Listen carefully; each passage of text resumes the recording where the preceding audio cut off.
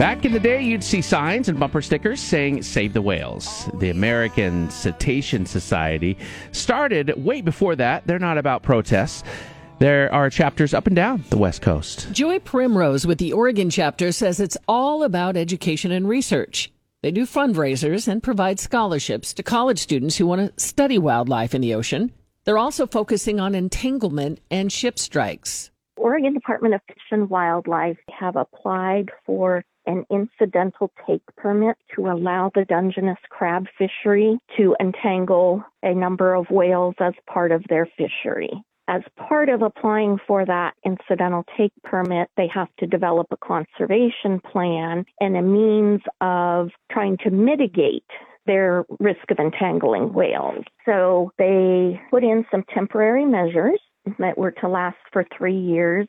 Those measures actually were renewed on August 4th at the Oregon Fish and Wildlife Commission meeting. We had asked them to make those measures stronger because they entangled the same number of whales with the measures in place as they did prior to having the measures in place. And so we've been trying to work with them on improving their conservation plan, improving what they already have in place. That's a big one that is being worked on, is the entanglement issue. Are a lot of whales dying because of this? There was a spike in whale entanglements that started around 2015. What we do know is that more whales are entangled than what is reported.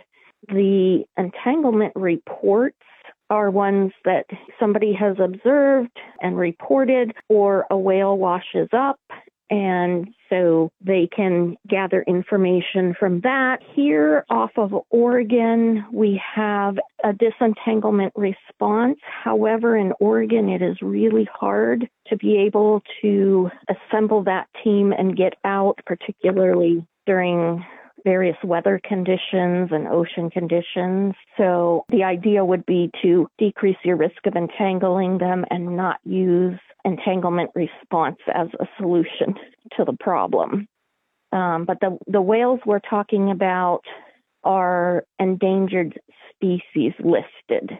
So we're not talking about our gray whales. We're talking about humpback whales, blue whales, and sea turtles. The most popular whale spotted off of Oregon coast is the gray whale. How are they doing? And the gray whales are suffering from an unusual mortality event, and their population has gone down from, we reached a high of about 27,000, and the most recent estimate this year that NOAA put out was 14,500.